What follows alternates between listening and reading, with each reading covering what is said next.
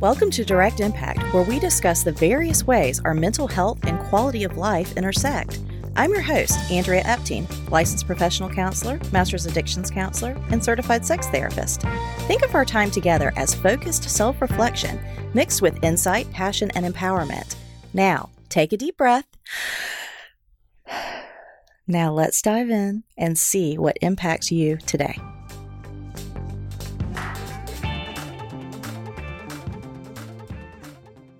Hi, Direct Impact Nation. This is Andrea Epting. So happy, as always, to be here with you guys. This is so exciting. So I just wanted to do a quick follow-up to an episode that we did on feelings aren't facts. And so a lot of questions came out of that with regards to feelings. So, what are feelings? Where are they originating from? What do we do with our feelings? How do we process feelings? What's a good way to get started there? I just wanted to hover over that for a minute and pay it the attention it's due, because a lot of the best work done in the rooms or in your therapy sessions is when you're able to spend time and energy and focus and place your attention on the feeling. That's when recovery happens. It's not in the thoughts, it's not in the cognitions, it's in the connection sometimes between the feeling or the emotion and the thought and the cognition.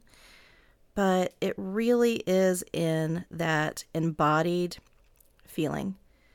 And so it's a big part of how we move forward and how you build and flex those trust muscles as you start to trust yourself and you learn to regulate your own emotions and attune to yourself and meet your own needs and all of that. But there are some people that really struggle with even naming an emotion. You've probably heard of the big 8 emotions. And so, one of those might be or a few of them sadness or anger. Obviously, those can easily be connected to fear, and there's love, and there's just all types of emotions. But there are certain people that don't recognize feelings. They don't notice their emotions in their body. And so some of them have a diagnosis called alexithymia. All right, it's a thing. In my personal experience, oftentimes alexithymia comes out of insecure relationships in childhood, neglect, abuse, dysfunctional family systems, and trauma, complex trauma, little t's, big T's. But in my experience, it can originate there. You can also have certain neurodivergencies, I should say, autism spectrum and things like that could contribute to this. You might see alexithymia in somebody with that diagnosis, but I just want to give you the definition of it. So alexithymia is a personality trait characterized by the subclinical inability to identify and describe emotions experienced by oneself. Okay?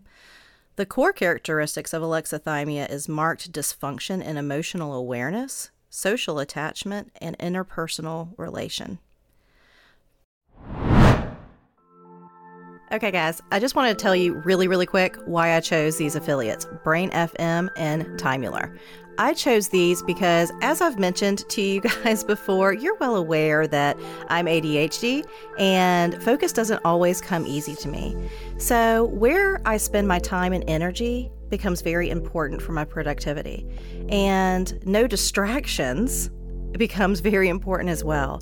So for everybody out there that really wants to maximize their time and energy, please do consider utilizing Brain FM and Timular.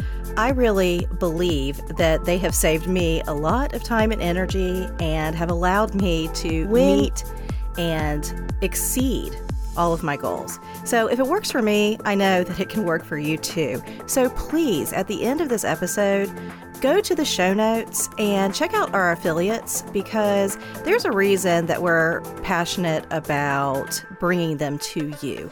Definitely use our promo codes and check them out today. Thanks, guys.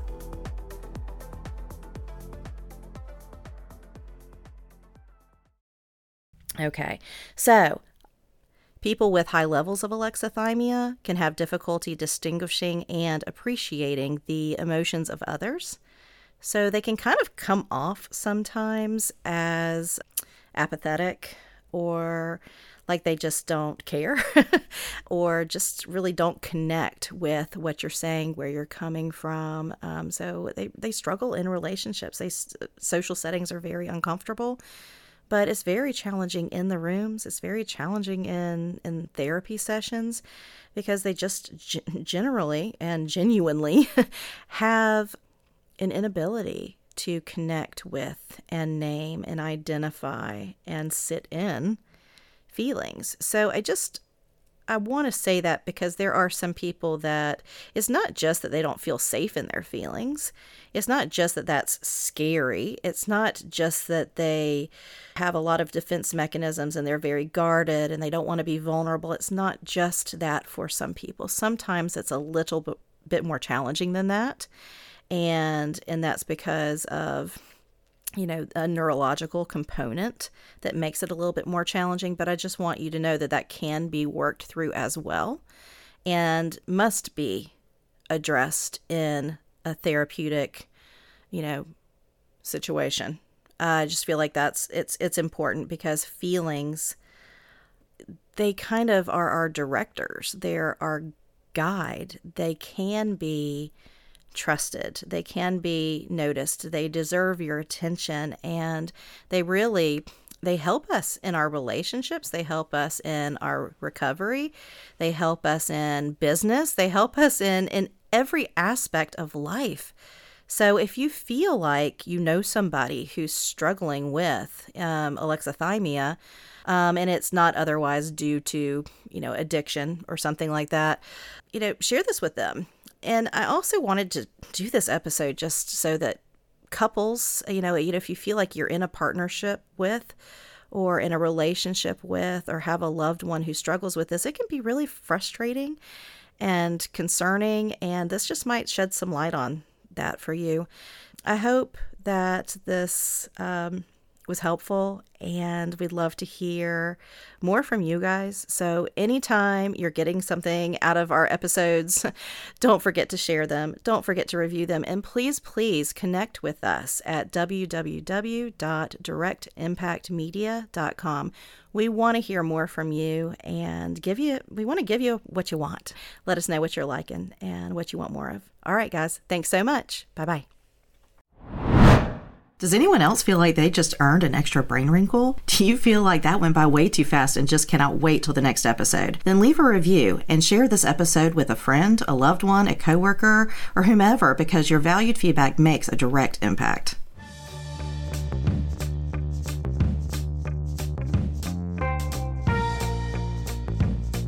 Thank you for dropping in. Snaps to you, because you have made a direct impact by listening to this podcast. Make sure to follow us on social media and stay tuned every week for a new episode of Direct Impact with Andrea Epting.